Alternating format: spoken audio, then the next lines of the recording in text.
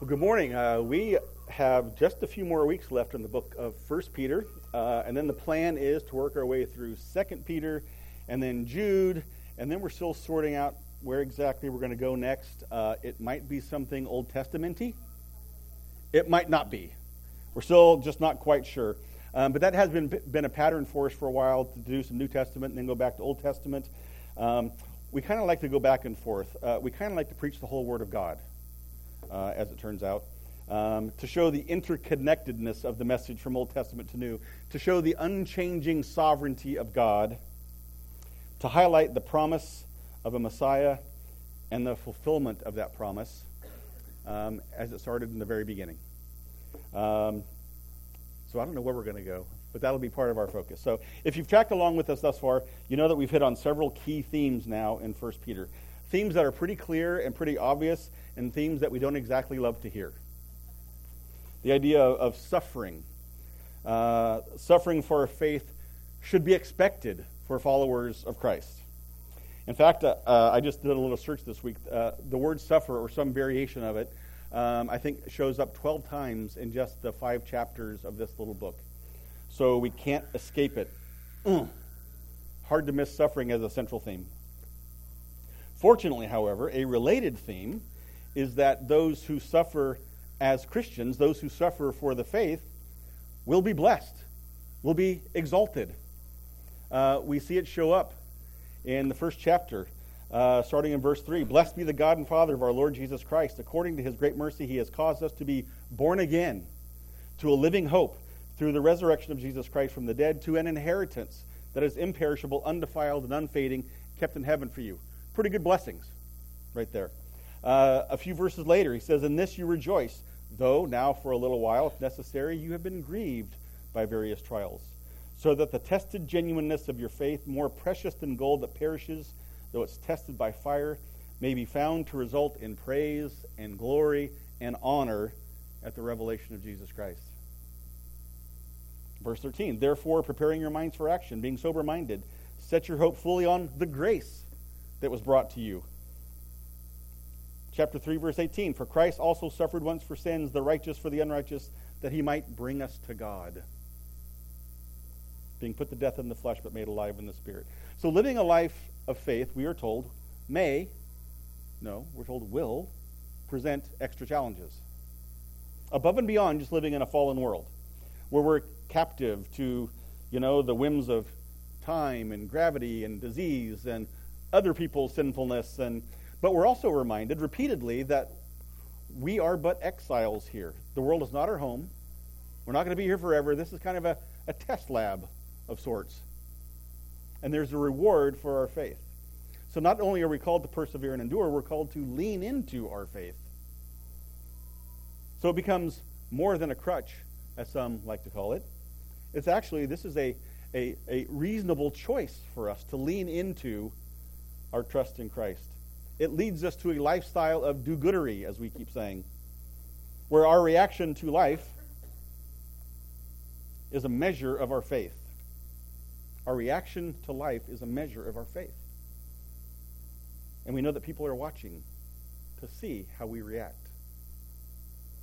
So Peter actually kind of holds up a mirror to our lives and our lifestyles. And he reminds us, here's how you are intended to live as Christ followers. How y'all doing? We got this whole section about submitting to authority. Okay, we got that. We're fine there. Servants are told to honor their masters. Husbands and wives are told how they are intended to work together, especially for those married to unbelievers, but it's generally applicable to all of us. He tells us how we're to function as a church family. All of these areas discuss how we're to conduct ourselves in relationship. Then last week, he gets down to, and here's how your own personal conduct ought to be. If your goal is to glorify God, it's another theme that comes up repeatedly throughout 1 Peter, then our personal lifestyle and our personal conduct will reflect that goal. In short, he says, if your lifestyle and your behaviors are no different than the unbelieving world around you, then you're probably doing it wrong. Maybe you aren't quite as committed a follower as you thought you were. It's time to regroup. Maybe it's time to reevaluate. What is it you're truly worshiping? These are hard things to hear. And still, the underlying argument for all this is when you attempt to live according to godliness rather than godlessness, you will experience suffering or persecution or trials of various kinds. We should expect it. It's part of living the life of an exile. Peter picks this argument back up at the end of chapter 4, where he says, "Beloved, do not be surprised at the fiery trial when it comes upon you to test you, as though something strange were happening to you. But rejoice, insofar as you share Christ's suffering, that you may also rejoice and be glad when his glory is revealed." Now this is fairly obvious, but I think it's worth pointing out that Peter starts this section with beloved. He's showing his compassion. He's showing his care for these early readers and for everybody else who reads it after that. And he only uses beloved twice in this whole letter. And both times are kind of tied to, well, kind of difficult things to hear. He says it again in chapter 2, verse 11. "Beloved, I urge you, as sojourners and exiles, to abstain from the passions of the flesh which wage war against your soul." Both places, he's talking about the challenges or trials of living a Christian life, the spiritual war that's being waged. So he's being sympathetic and he's being encouraging, but he's making a pretty serious point. Beloved, he says, my church family, my fellow sojourners, fellow followers of Christ, don't be surprised at the fiery trial when it comes to test you, as though something strange were happening. This is so important for us to grasp, because I think we've been conditioned to think and believe otherwise. That suffering is the exception rather than the rule. Or that anytime we face difficulty, anytime we face trial or persecution, that somehow God is punishing us. And I think we've come to this idea a number of ways. I think in the Western church, which has been relatively free from actual physical persecution, we've come to believe that we are the almost sole beneficiaries of God's great mercy. I mean, from a global perspective, the West has been extraordinarily blessed, which is true. We have been spared, for the most part, from physical suffering. And then somehow we stretch that to mean that God probably loves us more than everybody else. He'll never allow anything bad to happen to us because we're special. So if something happens to us, God must be mad at us. I mean, from another perspective, we might suggest that we're suffering in the West as a culture, but not physically so much as spiritually. I think it's interesting if you think about this. In Romans, Paul made it clear that after sinners reject the gospel and they reject God for so long, he gives them over to their passions. Whatever this is, sexual immorality, drunkenness, drugs, whatever else, if this is what you think you want, if this is what you think will make you happy, if this is what you choose to worship instead of me, have at it.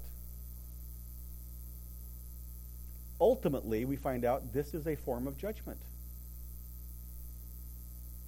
I mean, these end up being life-altering, life-ruining pursuits.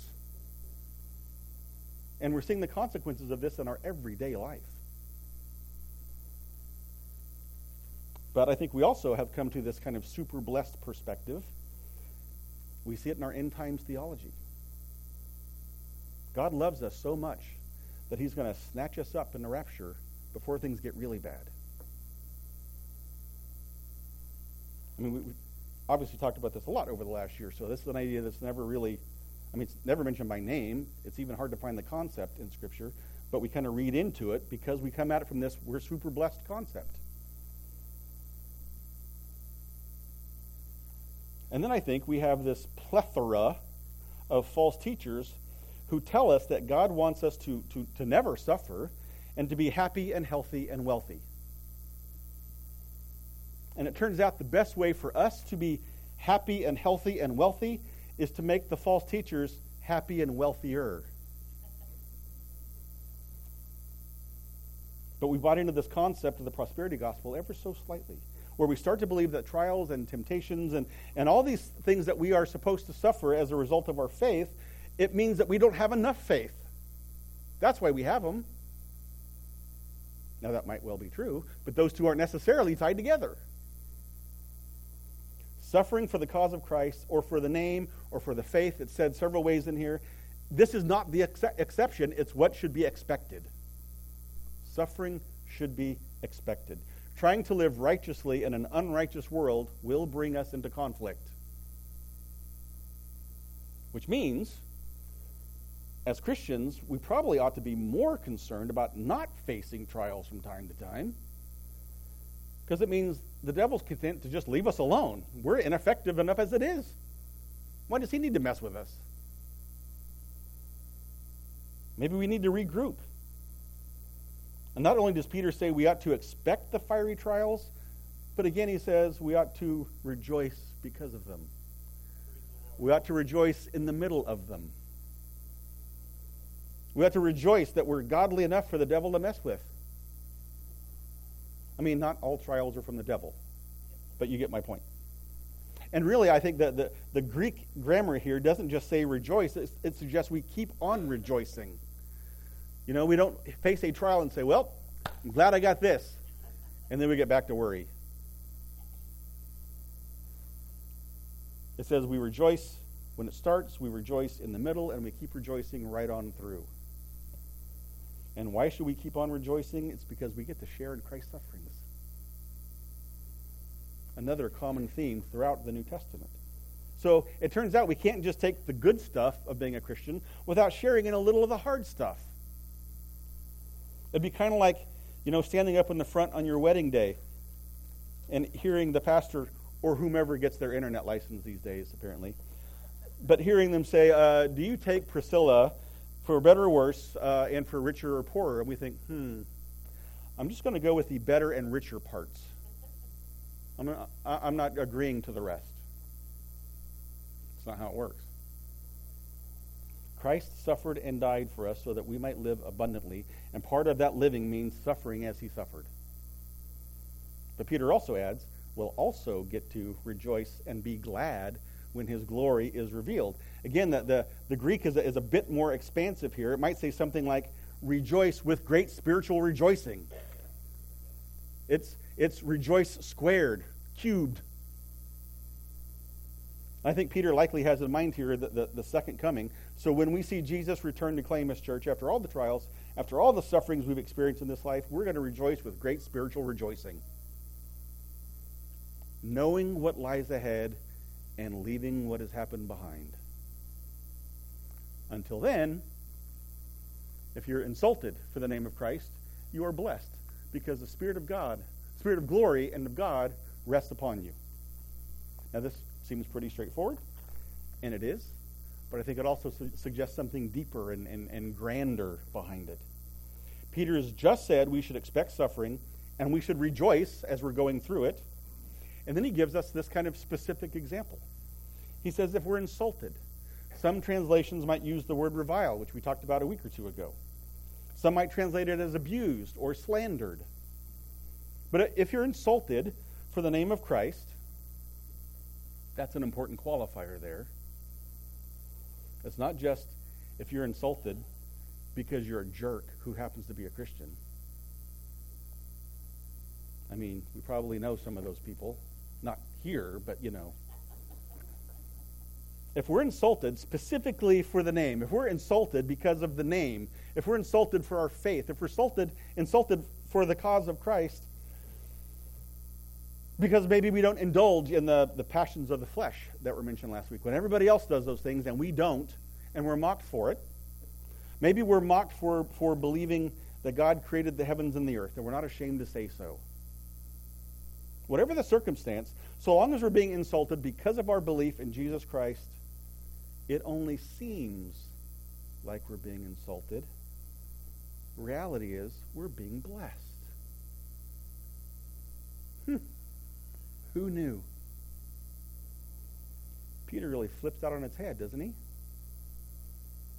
I mean, we're in the middle of this altercation and we think, sheesh, based on the language this guy's using against me right now, based on that vein that's bulging in his neck,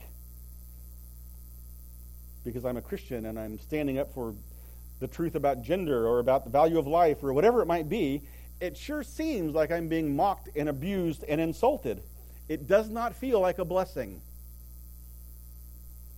But in that moment, or, moments if it's a long-winded insulter, in that moment where we're feeling most attacked and most put upon, and most vulnerable even, it says, the Spirit of glory and of God rest upon us. That sounds awesome.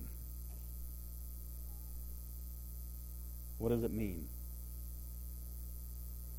I think here's the big idea. As Christians, we know that we have already received the gift or the indwelling of the Holy Spirit.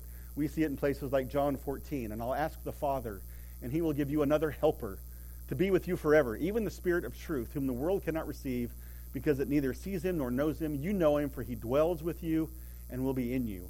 In 1 Corinthians, or do you not know that your body is a temple of the Holy Spirit within you, whom you have from God? You are not your own. So we've already got this going for us, which is nice. But in these moments of fiery trial and abuse, it seems as though we get this extra fullness, this extra dose of the Holy Spirit. It's like Holy Spirit turned up to 11. To bless us, to strengthen us, to give us this peace that passes understanding, even to give us a response if a response is needed. And in that moment, or in these moments of attack, we get this kind of foretaste of heavenly glory. Some manuscripts say that the Spirit of glory and power of God comes upon you. Most believe the power was added later, but it kind of fits the idea here. We receive this external and internal strengthening that allows us to persevere in this moment. It allows us to endure and ultimately to overcome this trial. And I think it's likely that Peter had in mind here this text from Isaiah 11. It says, there shall come forth a shoot from the stump of Jesse, and a branch from his root shall bear fruit, and the Spirit of the Lord shall rest upon him, the Spirit of wisdom and understanding, the Spirit of counsel and might, the Spirit of knowledge and the fear of the Lord. So this text is clearly talking about the coming Messiah, right? It's about Jesus. And not only is he going to receive the Spirit of the Lord resting on him, but he's going to receive wisdom and understanding and the Spirit of counsel and might, the Spirit of knowledge. So there's this link made again here, I think, that we get to share in the glory of Christ, but we also share in the sufferings of Christ. In the moment of suffering, we get to share in the glory. So by sharing in the sufferings of Christ, we also get to share in the blessings of Christ. Part of which includes this kind of extra special dose of the Holy Spirit, so that when we're attacked, when we're abused, it's not in vain, we're not alone. This is, in fact, a blessing. So when we pray, Lord, I want more. I want to feel closer to you. I want to know your blessing and your power. I want to know that you're right here, right now. Maybe what we're really praying is, Lord, send me an insulter. I don't think that's the way it really works, but isn't it helpful to know that when we are being snubbed or ostracized or mocked or abused, reviled, slandered, because we take a stand for faith, this is a blessing for us. We get to know God in a bigger way. We get to know the presence and the power of the Lord. That helps a little bit. But lest we get confused, because we're prone to do that, Peter provides this point of contrast for us, or points of contrast about this suffering for the name and what that means. He goes on to say, but let none of you suffer as a murderer or a thief or an evildoer or as a meddler. So it's okay, should be expected to suffer for the name of Christ. In that way lies blessing. But that's decidedly different than suffering because we've committed some grievous, heinous crime. If we commit murder as a Christian, and perhaps we say it was for some righteous cause, we're punished for it, I don't think we can count that suffering as suffering for the name of Christ. That's suffering because we're idiots. We're criminals. We're life-taking lawbreakers who are subject to the law of the land. Or if we steal something and subsequently get caught, and at trial we stand and say, well, the Lord appeared to me in a dream, and he told me that I was to be blessed with an 85-inch 4K TV just before Super Bowl. So I helped myself. And we're tried and we're sentenced to a hard time. It's because we're idiots. It's not because we're suffering for the name of Christ. No blessing from God will attach to suffering, that kind of suffering. Or it says even any evil doing in general. Do evil things and end up suffering in some form or fashion, you cannot reasonably expect to be blessed by God, nor will you receive a blessing by God just because you say you're a Christian. But then it gets interesting. Peter's made this pretty forceful contrast between doing good and suffering as a Christian versus doing bad and suffering as a Christian. One is blessed, the other is not, but the list is kind of unusual. I mean, at first read, when we go through this, you might think, boy, one of these things is not like the others. Can you spot it? Murderer, thief, evildoer, meddler. And that is exactly what you think it is. Actual synonyms provided are busybody, prior, as in someone who pries into your business, and my favorite on the list, Budinsky. Now, there's very little in the way of explanation as to why Peter uses this particular list. Why does he include meddling in the list of otherwise fairly serious offenses? I mean, murder and theft were capital offenses even then, as Peter wrote this. Evil doing could be any number of things, and all would be punishable to some degree, depending on the seriousness. But again, meddling. I mean, that might be, annoying to the parties being meddled. It could hurt someone's feelings. Maybe it leads to rumors or gossip, but does it rise to the same level of seriousness as the others? Well, the argument's been made that Peter really is just trying to point out an obvious contrast, that suffering for the faith is far different from suffering because we do stupid things.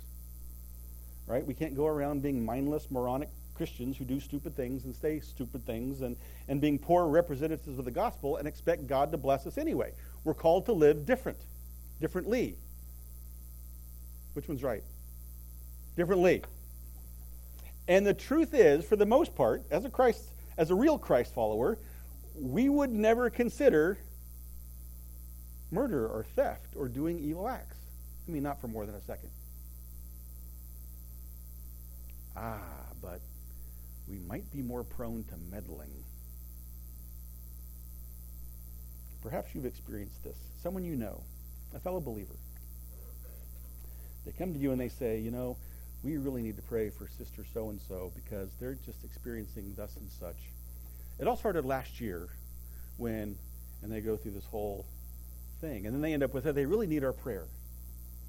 Now, they might actually genuinely be concerned about Sister so-and-so, but you kind of get the sense they really just want to gossip and meddle and get involved where they shouldn't be. Maybe they're not even aware that that's their primary motivation. I don't know. I kind of think that's why Peter put this on the list. It's not because it's as egregious as murder and theft, but it's to represent or make us aware of the kinds of behaviors that we can and do engage in on a regular basis. Things that are harmful to other people. And I've had this happen when someone tells me about Sister thus and so, or so-and-so. They did thus and such. It was Sister so-and-so. And then I try to kindly, tactfully call them out for sharing something they shouldn't be sharing. I call out their meddling. Well, then they get offended, and they become the victim. They act as they're the one who's suffering. I think part of Peter's goal here is to remind us that not only does the behavior itself matter, but our motives matter as well. Praying for those in need, absolutely. We can and should do that. But using that as an excuse to, as my grandma used to say, tell tales out of school, well, we better check our motives. And if they're not right, it's not going to result in a blessing. no matter how much we may think we're helping them or praying for them. Our focus should not just be on the big sins, but on these daily offenses that we're prone to commit as well. Peter continues. Yet if anyone suffers as a Christian, let him not be ashamed, but let him glorify God in that name. For it's time for judgment to begin at the household of God, and if it begins with us, what will be the outcome for those who do not obey the gospel of God? And if the righteous is scarcely saved, what will become of the ungodly and the sinner? Therefore, let those who suffer according to God's will entrust their souls to a faithful Creator while doing good. So Peter's offered this pro-argument. If you suffer for the name, you will be blessed. And then he offers the con argument. Don't be an idiot. Do stupid things if you're a Christian and expect blessing. That's not going to work. That's the con argument. And then he reinforces it here with the pro argument again. It's the old sandwich method, right? Positive on the beginning and end, and then the criticism in the middle. So he says, if anyone suffers as a Christian, and he has said this various ways throughout the text, for being a Christian, for the name, in the name of, but if you suffer name-calling or actual physical persecution, whatever it may be, anyone who suffers for being a Christian, let him not be ashamed. Let him not be ashamed. This could be a sermon unto itself these days. If you look back over the last decade, probably 30, 40 years, and you really consider how many churches and denominations and pastors and so-called believers and faith leaders and parachurch organizations and mission agencies, how many of them have altered their doctrinal positions, once based on Scripture, but they've altered them to meet the whims and dictates of popular culture. The length of that list is staggering. It turns out, if you call the church homophobic long enough, many will be ashamed enough to change their once biblical position. If you call the church misogynistic enough, many will cave in and move away from what is clear biblical teaching. If you tell the church often enough and loud enough that they're just haters,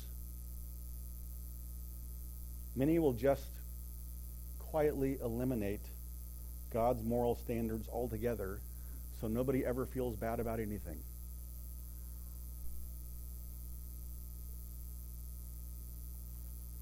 Now, I'd like to say that they've been made to feel ashamed, but the truth is they've willingly accepted that shame.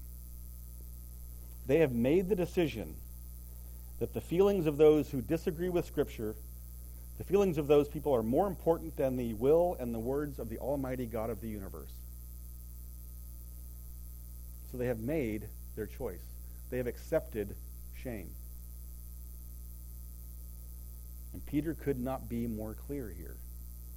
If you suffer or are persecuted or are called names or are picketed or are made to feel like haters as a Christian for standing up for and holding fast to Scripture, don't be ashamed of that, even if that's what the world wants. That's their goal, to make us feel shame and therefore to change to suit them. Don't feel shame. Rather, he says, glorify God in that name. Stand your ground and glorify God. Remember, he just told us, in those moments, the Spirit of God rests upon us in those trials. So at the end of the day, when we stand before Christ, when it's Judgment Day, we may feel beat up and bruised emotionally. We may even be beat up and bruised physically. But at the end of this life, as we stand before the throne, that's a different story altogether. We're going to be blessed for having stood for the faith. We experience blessings in this life every day. God gave us an amazing world. But what we will experience there is 1,000,000 times more when we stand for truth. Yes. It won't matter how we were treated here once we get there. And then to provide, I think, a little extra incentive for us, Peter gives kind of both positive and negative incentives. He says, judgment begins with the household of God. Or it could say from the house of God, or within the house of God. So I think in context here, Peter is kind of exploring the different outcomes for those who respond positively to the gospel versus those who respond negatively to the gospel. But it's important to note that this judgment starts in the house of God. We're going to have to answer first. We're held to a different standard. So those who are Christian, perhaps in name only, cultural Christians, and they're quickly falling away. We're seeing every year there are fewer and fewer people who claim to be Christians, right? But those Christians who perhaps are in name only, when they're faced with fiery trials and abuse or mockery or made to feel ashamed, they will accept shame. They will not persevere. They will not endure. They will not overcome. They will ultimately side with the world. And I think Peter probably has in mind here, thinking back to several Old Testament passages here, where God's judgment fell first on Israel before it hit all the pagan cultures around them. There's sin in your camp. You got to clean that up first. I mean, Jesus, we know, talked about separating the sheep from the goats. The same idea here. Suffering, our trials and tribulations, will kind of cause a shaking out. Even among the so-called faithful, we'll see who stands. And if the truly faithful are going to be judged and tested and tried, and in some cases, even at the point of death, what's going to happen to those who don't obey the gospel of God? And Peter throws in a quote here. This is a quote from Proverbs. If the righteous is scarcely saved, what will become of the ungodly and the sinner? Now, scarcely here doesn't mean barely. Boy, you're just barely saved. You made it into heaven by the skin of your teeth. You were like the last one in. Man, I'm to the low end of the bell curve, but I got in. That's not what that means. These concepts have no meaning when it comes to salvation. We are saved by grace alone. It's pass-fail. Not by our report cards, not if our good deeds outweigh our bad deeds. That's really kind of the Islamic concept of salvation. What this does mean, and remember the context here is suffering. What Peter's saying is we're saved, we're equipped, we're strengthened in the midst of suffering by the Spirit of God resting on us, by the grace that God provides us. We're empowered to stand firm in the faith, even on our darkest nights and in our weakest moments. Living by faith is not always easy, contrary to most TV preachers. But it is made easier when we suffer for the name, because now we have help to endure, even if it feels like we barely endure. If our faith is not genuine, if we want the blessing but not the pain, we're going to be found out. Our pseudo-faith is going to collapse under pressure. We'll give up. We'll throw up our spiritual hands and walk away. And we're told repeatedly here that suffering, that judgment, is a trial. It's a test of faith. We are being refined. We'll either come out purified or burned up. You know, it's been interesting over the last couple of years, just even in this small body of believers, we've experienced all manner of trial and testing and suffering. But I have to say, I've yet to hear anyone here renounce their faith because of the pain and suffering and trial. Not maybe that we haven't thought about giving up for a moment or two. But what I have seen is some of those people become even more generous. I have heard about some become even more outspoken about their faith. And I've seen and heard some who have experienced deep sorrow and pain still praise their Redeemer.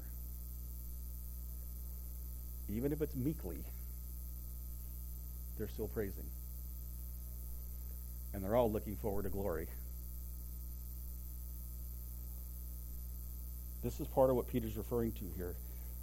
Some will turn from Christ in time of judgment, while others lean into Christ to get through it. And if we know how challenging this life can be for those of us who love the Lord and whom the Lord loves in return, if it's challenging for us, how much more challenging will it be for those who reject his love? How much more are they going to feel his judgment? But here's the rub for us as Christians, as exiles. Judgment from God doesn't always look like what we want it to be, or what we think it should be for everybody else. I referred back to Romans a little earlier. Chapter 1, starting in verse 18, Paul talks about how the wrath of God is being revealed from heaven. It's present tense. It's being revealed. And when people reject what can be known about God, what he's made plain to everyone, when they reject God, Paul kind of lists this. He describes the wrath of judgment that's brought on them. Their foolish hearts are darkened. They become futile in their thinking. He gives them up to the lusts of their hearts, to impurity, to dishonoring their bodies. He gives them up to dishonorable passions. He gives them up to a debased mind. And then he says, they were filled with all manner of unrighteousness, evil, covetousness, malice. They're full of envy, murder, strife, deceit, maliciousness. They're gossips, slanderers, meddlers maybe, haters of God, insolent, haughty, boastful, inventors of evil, disobedient to parents, foolish, faithless, heartless, ruthless. Though they know God's righteous decree that those who practice such things deserve to die, they not only do them, but they give approval to those who practice them. Paul is describing the wrath or the judgment that is brought to bear on those who reject the gospel. When they repeatedly refuse to acknowledge Jesus as Lord, he lets them have what they think they want instead.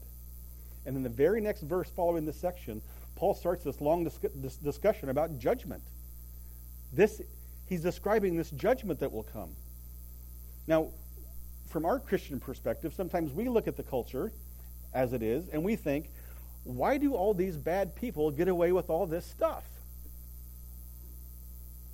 Why do Christians suffer? Why are we working hard just to make ends meet while the liars and the cheaters and the swindlers prosper? We want judgment to be swift and immediate, and preferably aimed at those who oppose us, at least initially. Again, I think this is kind of part of our mindset. If we think about our perceptions, because we tend to assume that financial well-being results from God's blessing, then we must assume that all rich people are blessed by God, even if they're moral degenerates. Why are they getting God's blessing in their finance? And so we become a bit jealous. We become envious even. I mean, why am I so righteous and they're so rich?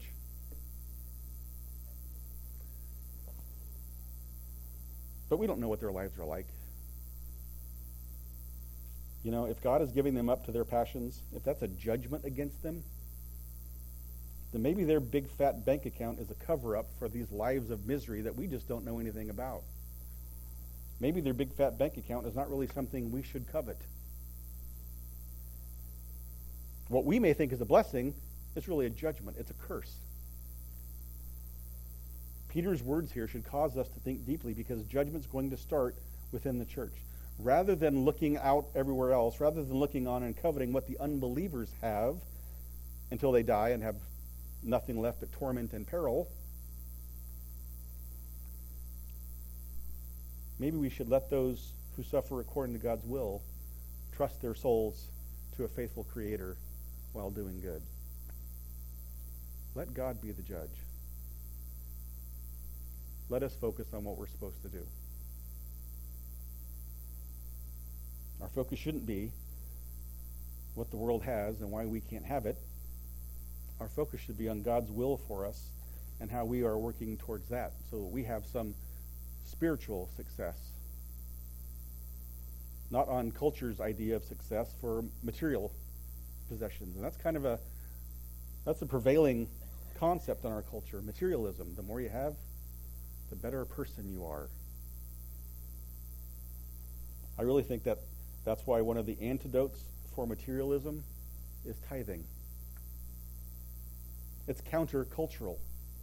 The culture tells us we need to acquire more. You can never really have enough. God says, give some of it away. I got plenty where that came from. Do you trust me? The culture says you got to look out for number one. God says, do good for other people. I'll take care of you. So this whole section of do-goodery that we've been looking at over the last few chapters, it all tells the same story.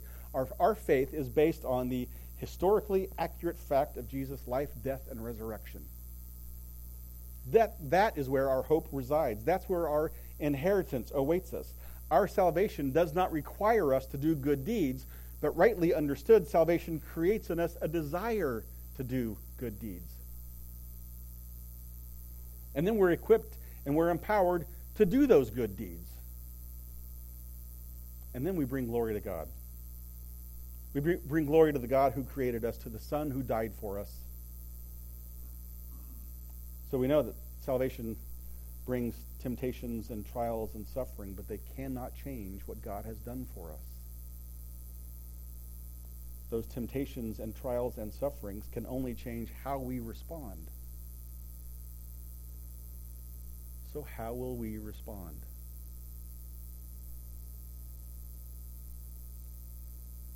Well, let's suffer according to God's will. Let's entrust our souls to a faithful Creator, and let's do good. And if at the end we find ourselves in the presence of God for all eternity, it's not going to matter how beat up and bruised we become along the way, or how feeble, how sickly our bodies were as exiles. We're going to be home. We'll see King Jesus on his throne. We'll share in his glory and live forever and ever. Hallelujah and amen. Let's pray.